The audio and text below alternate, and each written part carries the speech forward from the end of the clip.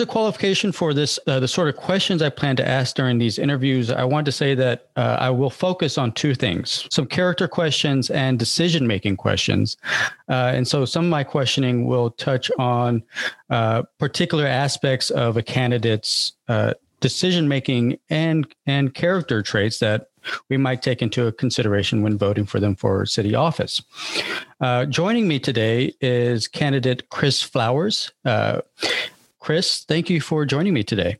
Thank you for inviting me to be here. Yeah, of course. And so first, our first sort of question getting into our conversation for today, begin by telling us who Chris Flowers is. I'm just a delivery driver living in Lawrence, basically, is how I'd sum myself up. One of my passions is local politics, though, and I've been showing up to Lawrence City Commission for a few years now, and I just kind of voice my opinion because here's the thing. I think there's people that aren't involved, and I think they're getting overlooked by our local government. I think our current local government, they're mainly representing the people that vote. And I don't think the majority of the town actually votes in local elections. So I'm there voicing the opinion of the people who often aren't involved. That's kind of who I am, I guess. Yeah. And to sort of underline your point, I think typically the numbers are around 25 to 30% of voter turnout. And I think that is just for city elections. It might be slightly higher for national elections, as one might understand. But just to underline your point there, it's 20. It's a pretty low turnout generally for local elections. In addition to what you just mentioned, what compelled you to make this year, the year that you run for office? I think one of the driving forces was the Bike Boulevard. I've been very vocal against the Bike Boulevard. I'm not against the idea of them. It's more like the one we've done is not very good.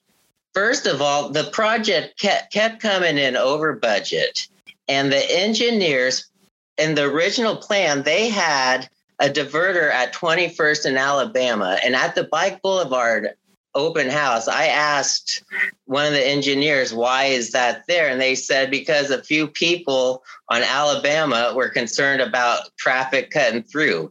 So it irritates me that for a project that's already had problems staying inside the budget, that city engineers would add something extra that they don't even know they actually need based on a few people complaining about something. And I mean, it just angers me because if you like the Bike Boulevard's been completed now, and if you drive by 21st in Alabama, you're not going to see much traffic at all. So in my mind, the diverter at 21st in Alabama, it's clearly not needed at all. Like if you drive by, you can see it's not needed.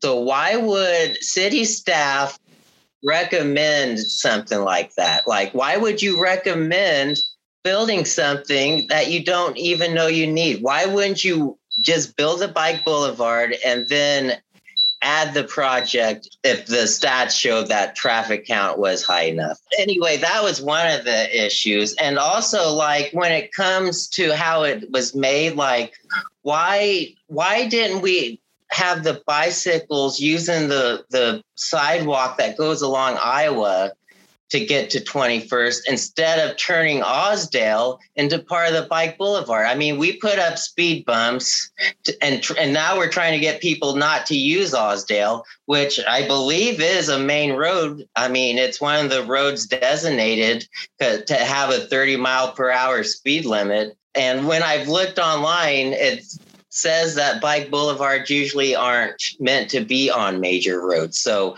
if you had the option of using a multi-use like sidewalk instead of turning like one of the bigger streets into part of the Bike Boulevard, I don't know why you wouldn't just use the sidewalk instead of doing more construction. Like, I think this Bike Boulevard, they did way too much more than they needed. They should have started small, like just because they wanted to redo the intersection at 21st in Louisiana for safety concerns. So just having that intersection, I think that would have cut down a lot on traffic using Iowa, like 21st to get from Iowa to Mass Street. And I think that's part of the reason for the bike boulevard is to reduce the traffic. But if you already have that intersection work, why wouldn't you just wait and see what the traffic count is just from doing that one intersection and then seeing how much extra work you need? Because I think this bike boulevard could have been done for a lot less than what we have. So, I mean, that's kind of one of my main things that really drove me this year is that I'm just unhappy with how that bike boulevard was done. And if you look at it, I think I'm justified in that there was just too much done, and it's not really a good use of money. And especially because we don't have an unlimited supply of taxpayer money. We need to be doing projects for the least we can do so we have more money to do more projects with. So that's kind of what caused me to run, I guess. And also I want to bring up like the firing of the police chief. I mean, I don't think we officially fired him, but we paid him money to quit. So I think that was done wrong. And so I like the good thing about running is I'm getting a chance to voice my dissatisfaction with some of the stuff the city commission has done. So I really like that part about running. So I'm kind of happy I did, because I have gotten a chance to voice my opinions, such as being on this podcast here. So that's partly why I started this, is to give more voice to, or serve as another platform for folks to be involved in city government issues or city issues. And so I take it that part of your reasoning for running, in my mind, I don't see it just as being about the bike boulevard issue. Like that's what spurred it. But at the same time, you think that there are certain concerns that actually are sufficiently addressed. And so there's some issues with the decision-making process in city projects like that. Yes. Bike Boulevard was just the straw that broke the camel's back, basically. If you've watched Lawrence City Commission meetings, you'll know I am opinionated about many subjects. So I have a lot of opinions. And on that note, that's actually a very good segue. And this is sort of, as you and I discussed this over our initial email correspondence, you mentioned a desire or your interest in receiving a gotcha question. And so being the sort of mild-mannered person I am, it is some difficulty for me to drum up one for this purpose. But I think I have what I think is maybe sufficiently a gotcha question, at least the way it's worded, but it's on that very topic, on your history of being a frequent commentator and participant in city and county government meetings. You have such a storied sort of, past with being a frequent contributor at these meetings, that one of your commentaries made it on the Jimmy Kimmel Show. And on that clip, you advocated for legal prostitution and to some degree, and ended that commentary by talking about happy endings during massages. Now, people who have seen this clip and actually maybe have been to other meetings where you've given commentary might have questions about the sort of seriousness of your campaign. How would you address those worries for those who are skeptical about your campaign? Oh, well, I'm serious about that. Here's the thing. You talked about that speech. The speech was about legalizing genital massages. And I mean, I'm not focusing on it because I'm not sure what I can do with actually getting it passed. Like, I would need at least 2 other city commissioners. I mean, so I'm not sure I would have the support for that. It's something I would like to do, though. And here's the thing: when I made that speech, it was because they were bringing about more. They were creating the Body Works Advisory Board, and they were creating, and Lawrence was creating like a certificate that you needed licensing basically to provide massage. And basically, it was them trying to cut down on prostitution. And I see genital massage, like if there's a way we could justify it as a legit massage, is like the question I'm kind of wondering is can we use that as a way to justify the legalization of it? And I've been doing more kind of research about this. And there's been studies that have shown that guys who ejaculate like more often in a month, as opposed to guys who hardly get off, that they're less likely to develop prostate cancer. So my thing is what if prostate health is related to ejaculation?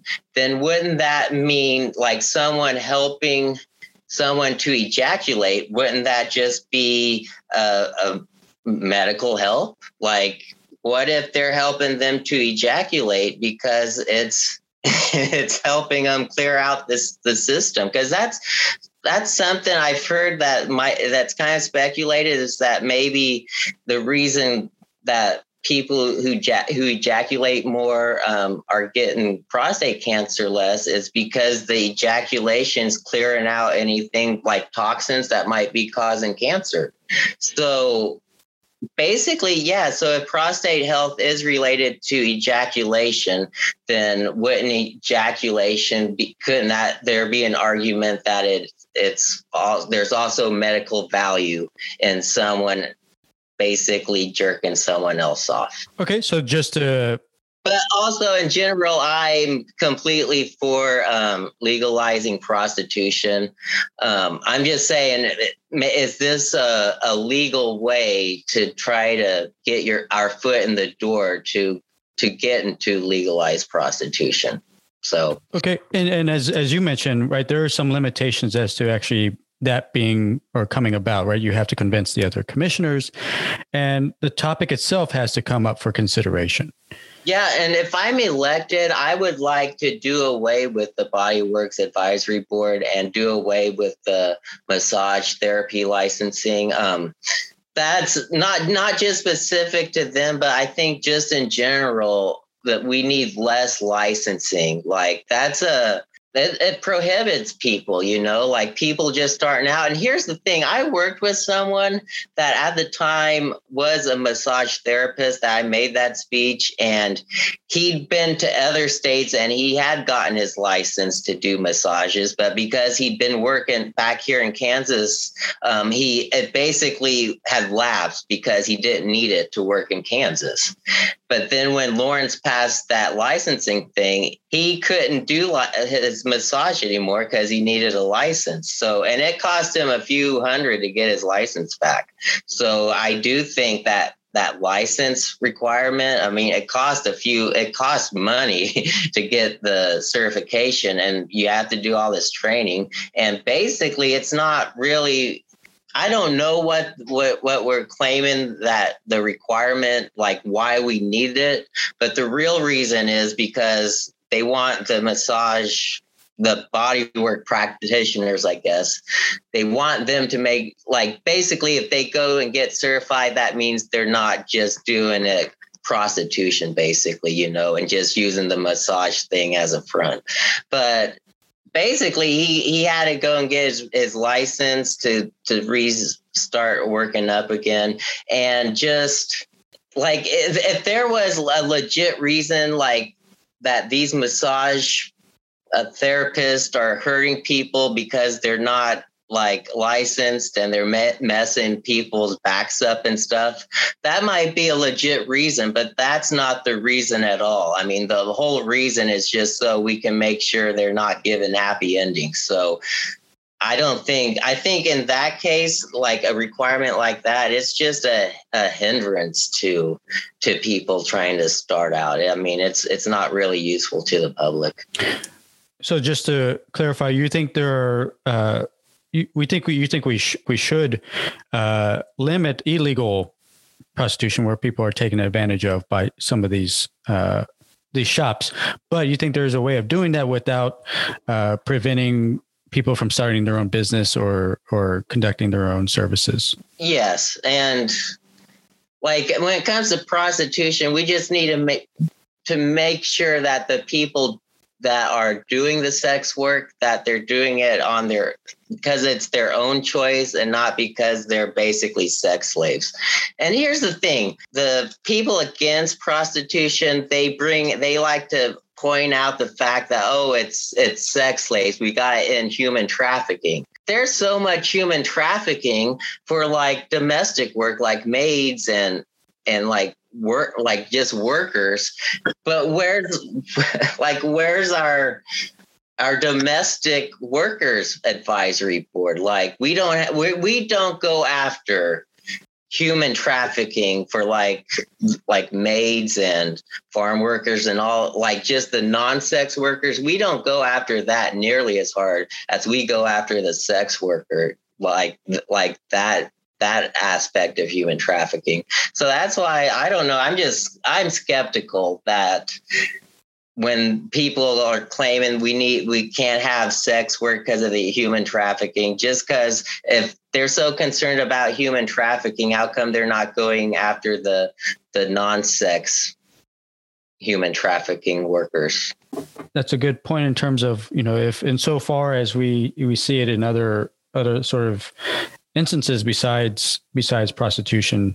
And I think there are, I would have to look at it, because there's that group Latte that's in town that looks at human trafficking. And yeah, I'm not saying that there are groups that do look at it. I'm just saying, like the government, though, they're not making big of a case as they do for the sex trafficking. Maybe that's one other way of attack or going after that very same issue is consulting with these local groups about that do this as their main ends. Okay, and so now that was my gotcha question. I think you handled it rather well. Yeah, I like to point out that you were nice enough that when you sent out the email, invite me on the show, you were saying that you'd send out the questions. But I'd just like to point out, I'm the candidate that said, no, I want to be surprised with the questions. Because I think that's what the people want. They want a politician that's willing to work without a net. So that's what I'm doing. Yeah, hopefully people get that, and hopefully they do like that you've had the courage to do that so far. And so this next question actually has to do with the role of the city commissioner, right? Everybody comes in with their sort of ideas about, how they're going to be, how they're going to interact with other commissioners. So the question here is just simply, what do you take to be proper role of a city commissioner in terms of all that they have to do or how they should conduct themselves? Well, I think for one, I'll have to, like how I am as a commenter, I don't think I can be quite as out there as a commissioner. So I think I will tame some of that down, because it's more important not to piss people off when you're a commissioner, because you are representing them. So, but see, as just a speaker, I don't have to give a shit about anyone else. So I like that that's an aspect that I can't necessarily take over when I become city commissioner. So, I mean, it is about trying to bring everyone together, and I'm not sure. I mean, I'll aim to try to bring everyone together, but sometimes I'm opinionated and I lose it sometimes. But I am doing a better job of not being quite as polarizing, I guess. One job, because here's the thing, one of the jobs is basically, if you're a city commissioner, you're expected to go and do stuff like ribbon cuttings or, just stuff out there with the community. And also, here's something else. Like when we ask about city commissioner, they ask like, well, what leadership experience have you had? And I think too many people expect more leadership from the commission, because here's the thing. No one's asking what experience do you have as being part of a 5-member board, basically, because not everyone can be a leader on everything. When you're like, just from what I've observed, that when it comes to some issues, there are some issues that some of the commissioners, they'll take the lead on, while the others, they more let them take the lead and be more of just like backup, like voting for or against something. Like one of the cases would be sidewalks. Like Courtney Shipley, she's always advocating about sidewalks and trying to get the others to go along with her. And I want to say like Jennifer Ananda, she's expressed support for like government taking on the role of sidewalks, but I don't think she's not really out there fighting for it, but she's willing to go along with Courtney. I think that's an aspect of city commission that you'll have commissioners and they'll take stands on something, but in order for an issue to come up before city commission, like you need three, I think this is how it is. You need at least 3 commissioners saying, I want this added to the agenda. So you can have 5 people all running for city commission and say, well, we support this policy. But if none of them ever bring it up to say, hey, we want this added to the agenda, nothing can get done about it, because you have 5 people who support something, but none that are willing to fight for it, and actually say, hey, I want this added to the agenda for us to look at. From what I understand, is like you think that one sort of necessary, not necessarily experience or ability that it's good for a commissioner to have is building coalitions, building maybe developing a consensus around a certain issue, convincing others of your learning, like I think knowing what's important to you and when you can step back and let another commissioner take up the fight for that thing, so that you can have time to fight for what if no one else brings up that you need to bring up in order for there to be something done about it, basically. I'm for affordable housing, but I'll fight for it, but I don't think it's something I need to be bringing up, because I think it's just going to come up during city commission and I can just vote for or against stuff then. But if I'm wasting time trying to bring that up, I might not have time to bring up like drug stuff, which I plan on. One of my first things I want to fight for is decriminalizing magic mushrooms like we did for marijuana. But if I don't bring that up, there's a chance none of that, like no one will. So I would like to focus on that. But just because I'm focused on that doesn't mean I'm not against other stuff or that I think this is a bigger priority. It's just, I think this is something I need to do because no one else will. Right. So you just want to, basically that last comment was to fight against that impression that just the mere bringing something up doesn't entail that you don't think the other sort of issues that others find important aren't important. And so this next question, so you've lived in Lawrence for a number of years now. And so you may have a decent understanding or way of experience of the sort of values that the community cherishes the most. What do you think those values are? And do you think it's important to take them into consideration in your own decision-making as a commissioner? Yeah, that's kind of a good question, because our values, it depends on who you are, basically. Like, if you're a college student, your values can be, I want to party. And if you're a parent, your value might be, well, we need to protect our kids from the partiers, you know? So, I mean, it's kind of varied.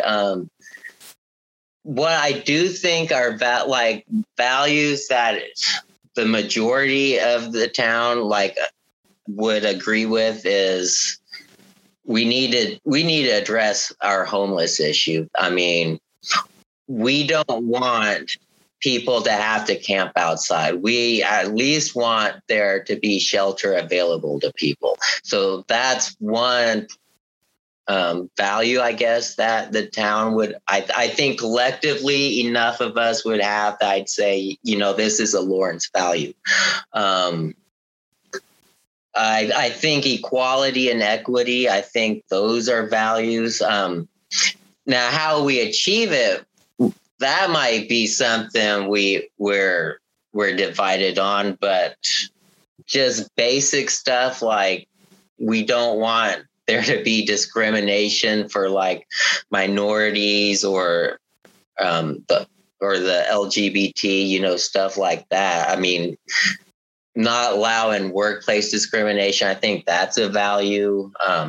Trying to reduce the disparities, like income disparity among the different minority groups when compared to white people, I think that's a value. Also, I think criminal justice reform, I mean, there's people that support the police, but I think even them, that we need more equality in the criminal justice system. Like, we don't need Black people receiving harsher sentences than white people. So I think that's a value I think most people would agree with. I think also there's our values would probably be like something about arts and the downtown, you know, just we have Lawrence has a certain feel or vibe to it. I think people would like to keep that. I'm not sure you can, I don't know exactly how to describe the Lawrence flavor, but I do think we have a flavor. I think we need to keep that. But I mean, how we do that, that's where I think the town kind of has different opinions. But so that's what I would say for that question. So good. Yeah. And I think you mentioned that rightfully so, I think, and it's good to point out that, yeah, there's going to be differing in opinions or values in our community. Like you mentioned, the college students are going to value one thing, maybe entertainment and so on and so forth, whereas families or parents are going to advocate for greater family activities and so on and so forth.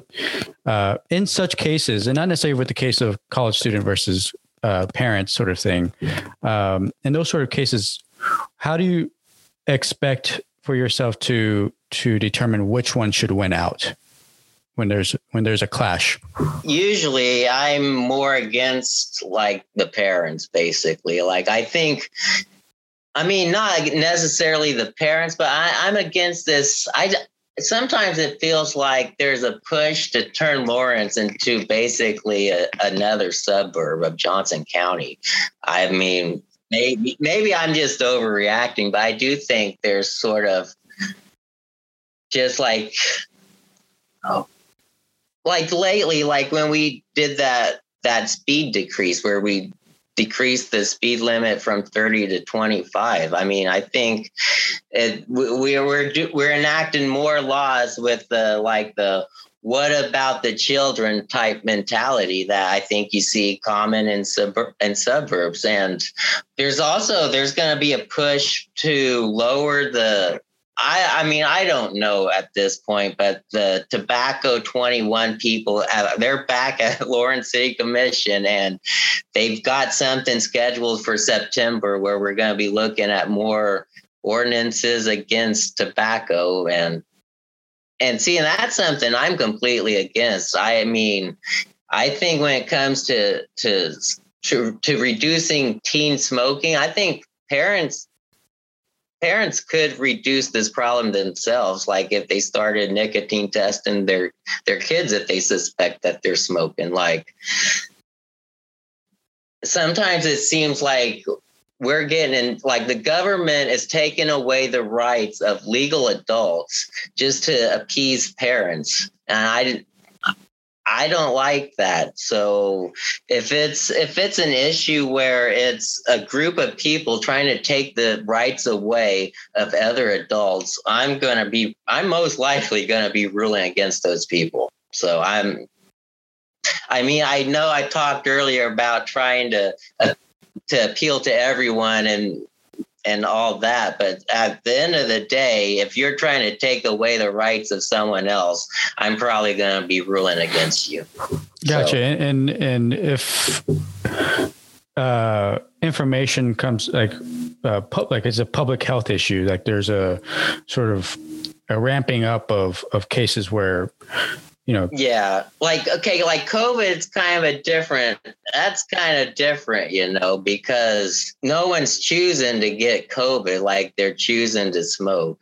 And even, I mean, there's also going to be like the push, well, we can't have smoking anywhere on campus. Well, why can't we have just spaces meant for like smokers? Like, I don't think we should just be saying, well, we're against this, so we're not going to allow it at all. I think it can be, we're against this, so we're going to reduce the areas where you can smoke, but we're still going to allow some places where you can smoke. And also, here's the thing, like, is a ban on public smoking, is that fair to the homeless? Like, what if you don't have a home to go to? Where are you supposed to smoke cigarettes at?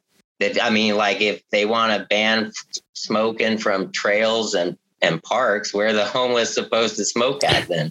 No, I think that's certainly a question that might be brought up, and it's a good question to ask. And I imagine you might, if it was in September, if that's.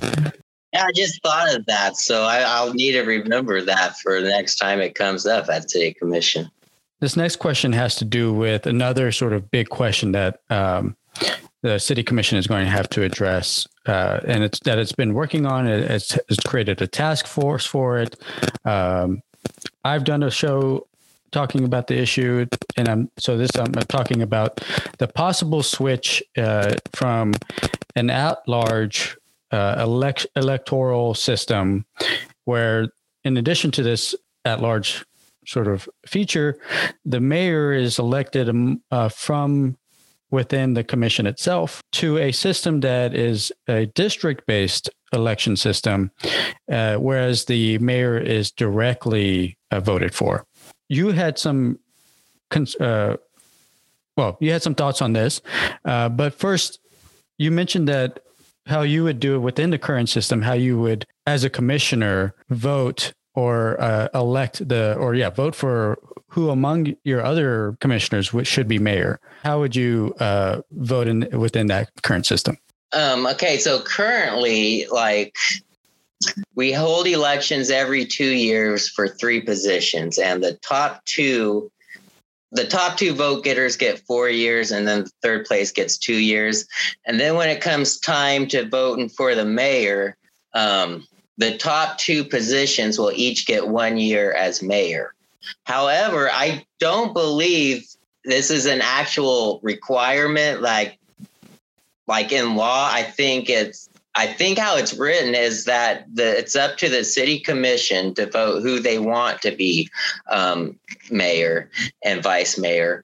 But it's just been tradition that every commission has followed since, I don't know how long it's been, but it's just been tradition that we do it this way.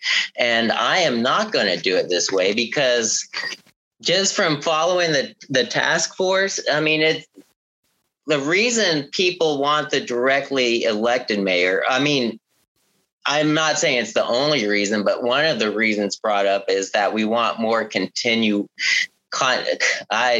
going to butcher the word, continuity. Yeah, we need more of that from a mayor, where we don't want just every year a new mayor. We want some consistency. So if the city commission was electing who they wanted mayor, I mean, we'd probably have that, because if you look at Congress, I'm not sure of all the laws, but look at Nancy Pelosi. How long has she been, leading the Democrats? And she wasn't voted. I mean, she was voted to Congress by the people, but did the people hold a vote on who they want to be Speaker of the House? Or was that chosen by the other House members, And I think the majority of the way that a leader is chosen for like a commission or a board like that is that you let the representatives choose who they want. And where else in government is it that, like, does the House of Representatives, do they vote who they want based on how the people voted, I mean, I think it's just a bad way. I mean, it sounded good on paper, but it's not something that is good for the long run. And so basically, I mean, if the city commissioners voted on who they wanted, I think that would solve a lot of the problems that people have about wanting a directly elected mayor. Because here's the thing. What purpose does, I don't think people realize that the mayor, they don't have that much more power than any of the other city commissioners. Their vote is just as equal as any other commissioner.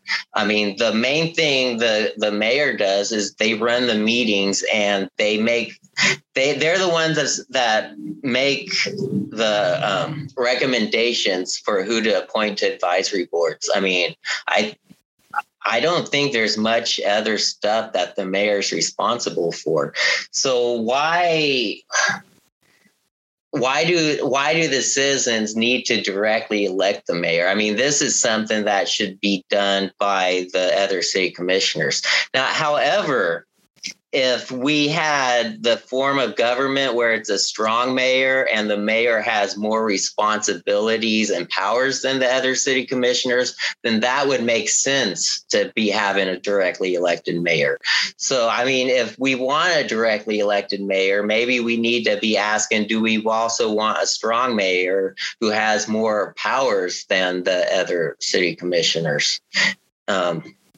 What sort of issues do you think should be addressed if about the new system? Yeah, because I have a lot of opinions on this.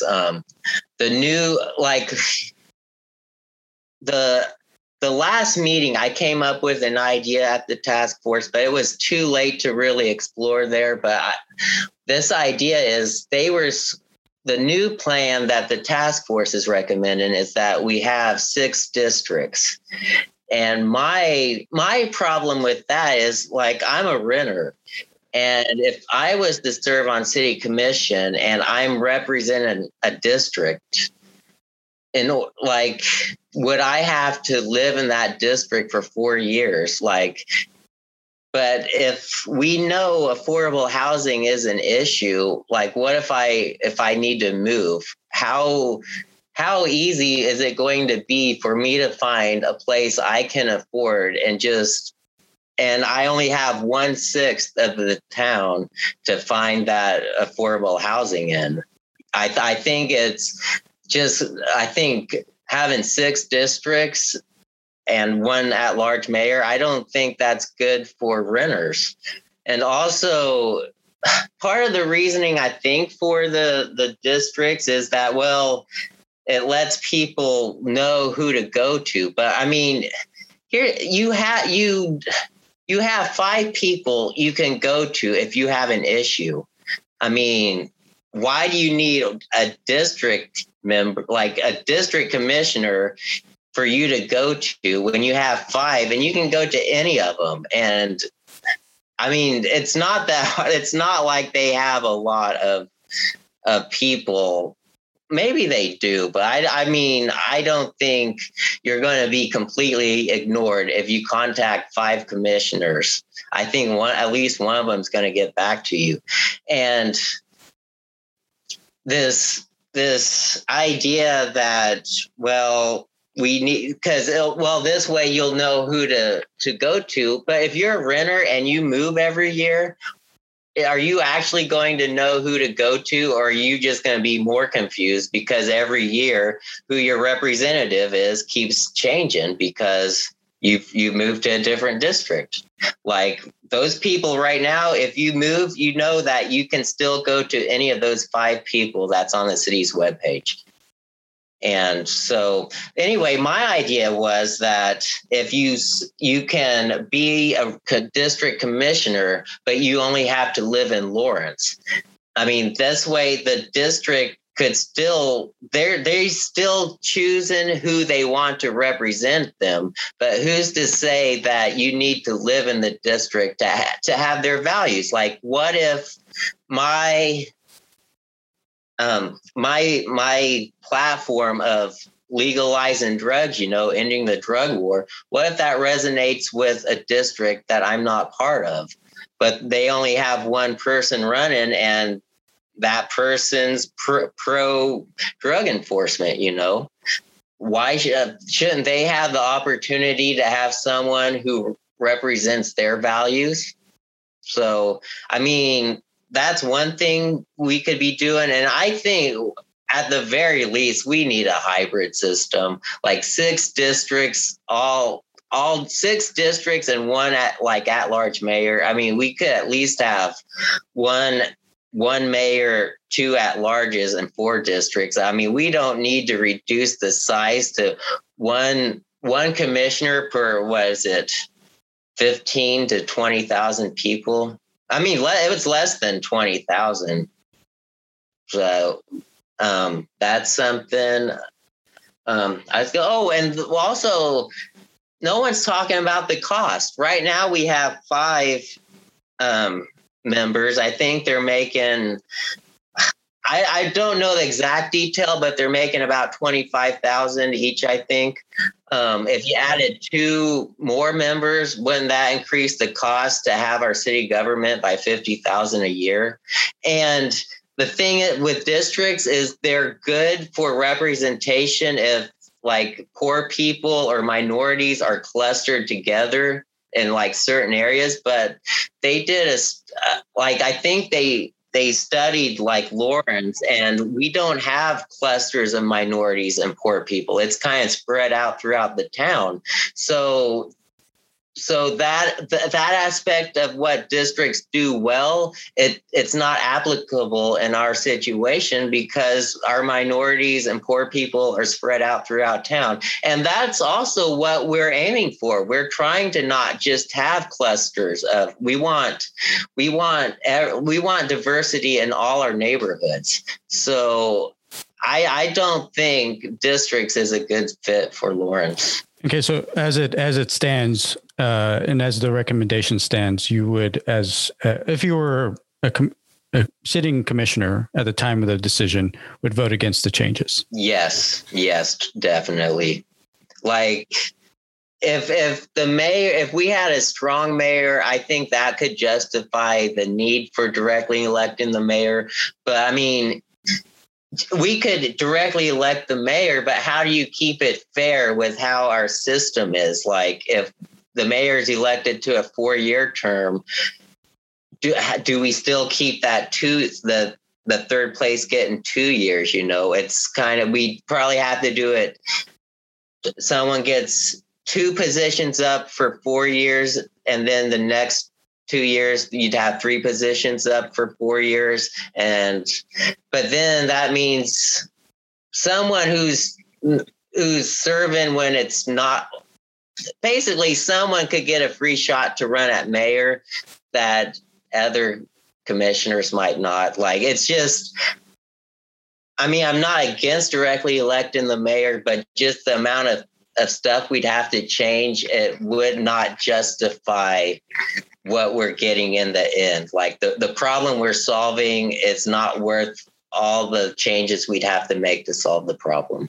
So this final question is sort of a light one, right? I think one thing that should be definitely commended about you and your campaign is that, you represent something that can be rare even in our democratic, partially democratic system, is involvement and participation. And so this question is primarily based on you as a frequent contributor to city meetings and county meetings. Is what advice would you give to folks that are kind of on the fence, are kind of worried about, how they come off, or worried about, any sort of small issues about in terms of developing up the gumption or the courage to speak up at one of these meetings? What advice would you give to them? A lot of people do a bad job at it. Like, I'm terrible at public speaking, but if I'm at there public speaking, you're not going to look as bad because I'm out there doing it. And there's some few others that are bad at public speaking. And there's also some that are good at public speaking, but just because they're good at public speaking doesn't mean their points are good. So I don't think you have much to worry about, because I don't think people are very judgmental about your speaking ability at city commission meetings, because there's a lot. Everyone has to come, and if you're going to speak at a public meeting, you're going to have to do it for the first time sometime. So I mean, there's other people that are not doing a good job. So yeah, I don't think you have much to worry about. As a final sort of message, what do you want people to take away from our conversation today? Well, I'd like for people to take away that they should vote for me. But I'd like to say everyone gets 3 votes. And see, back to about how our city government works. That's what I really love about our city government, is everyone gets 3 votes. You get to vote on everyone who's serving on the commission. And if you're thinking about like, well, I get 3 votes, that means you can do 2 votes for who you think is the best, like the smartest and best person. But you can say, hey, I want this 3rd vote to go to the person who's going to fight for stuff. I'm probably the dumbest candidate of the bunch. I mean, this field is it's a tough field this year. I think there are some very smart people. There's a couple of them. I think they could run campaigns for like national, like running for governor or Congress. Like their answers are just so spot on and smart. But I'm not sure they're going to have the fight that I do. I don't hear any of them calling for an end to the drug war like I am. I mean, every chance I get, I try to at least bring something up about decriminalizing magic mushrooms. And so I don't want people just saying, well, I'm going to use all 3 of my votes for like the best candidates. I want people to think, how can I use my 3 votes to get the best board, like the best commission that can tackle the biggest range of problems? And for your 3rd vote, I just want to say that I'm the commissioner that's most likely to fight for drugs and sex work. And I fought against, when the city created the fake ID, the underage drinking task force, it was 2 or 3 years ago, where they were having police officers go to bars and liquor stores looking for fake IDs. I spoke against that. I'm gonna fight for like the boozers and the drug users, and that's what I'm bringing to the table that I don't think the other candidates are. So I think that's why someone should choose me as their third vote, it's just because I'm gonna fight and complain and do my best to hold city staff accountable. On that note, Chris, thank you again for joining me today and having this conversation about your campaign and you as a candidate. Okay, well, thank you. It's been a pleasure. Thank you all for listening, and we'll see you on the next episode when we interview another candidate. Thank you for listening, and we'll see you next time.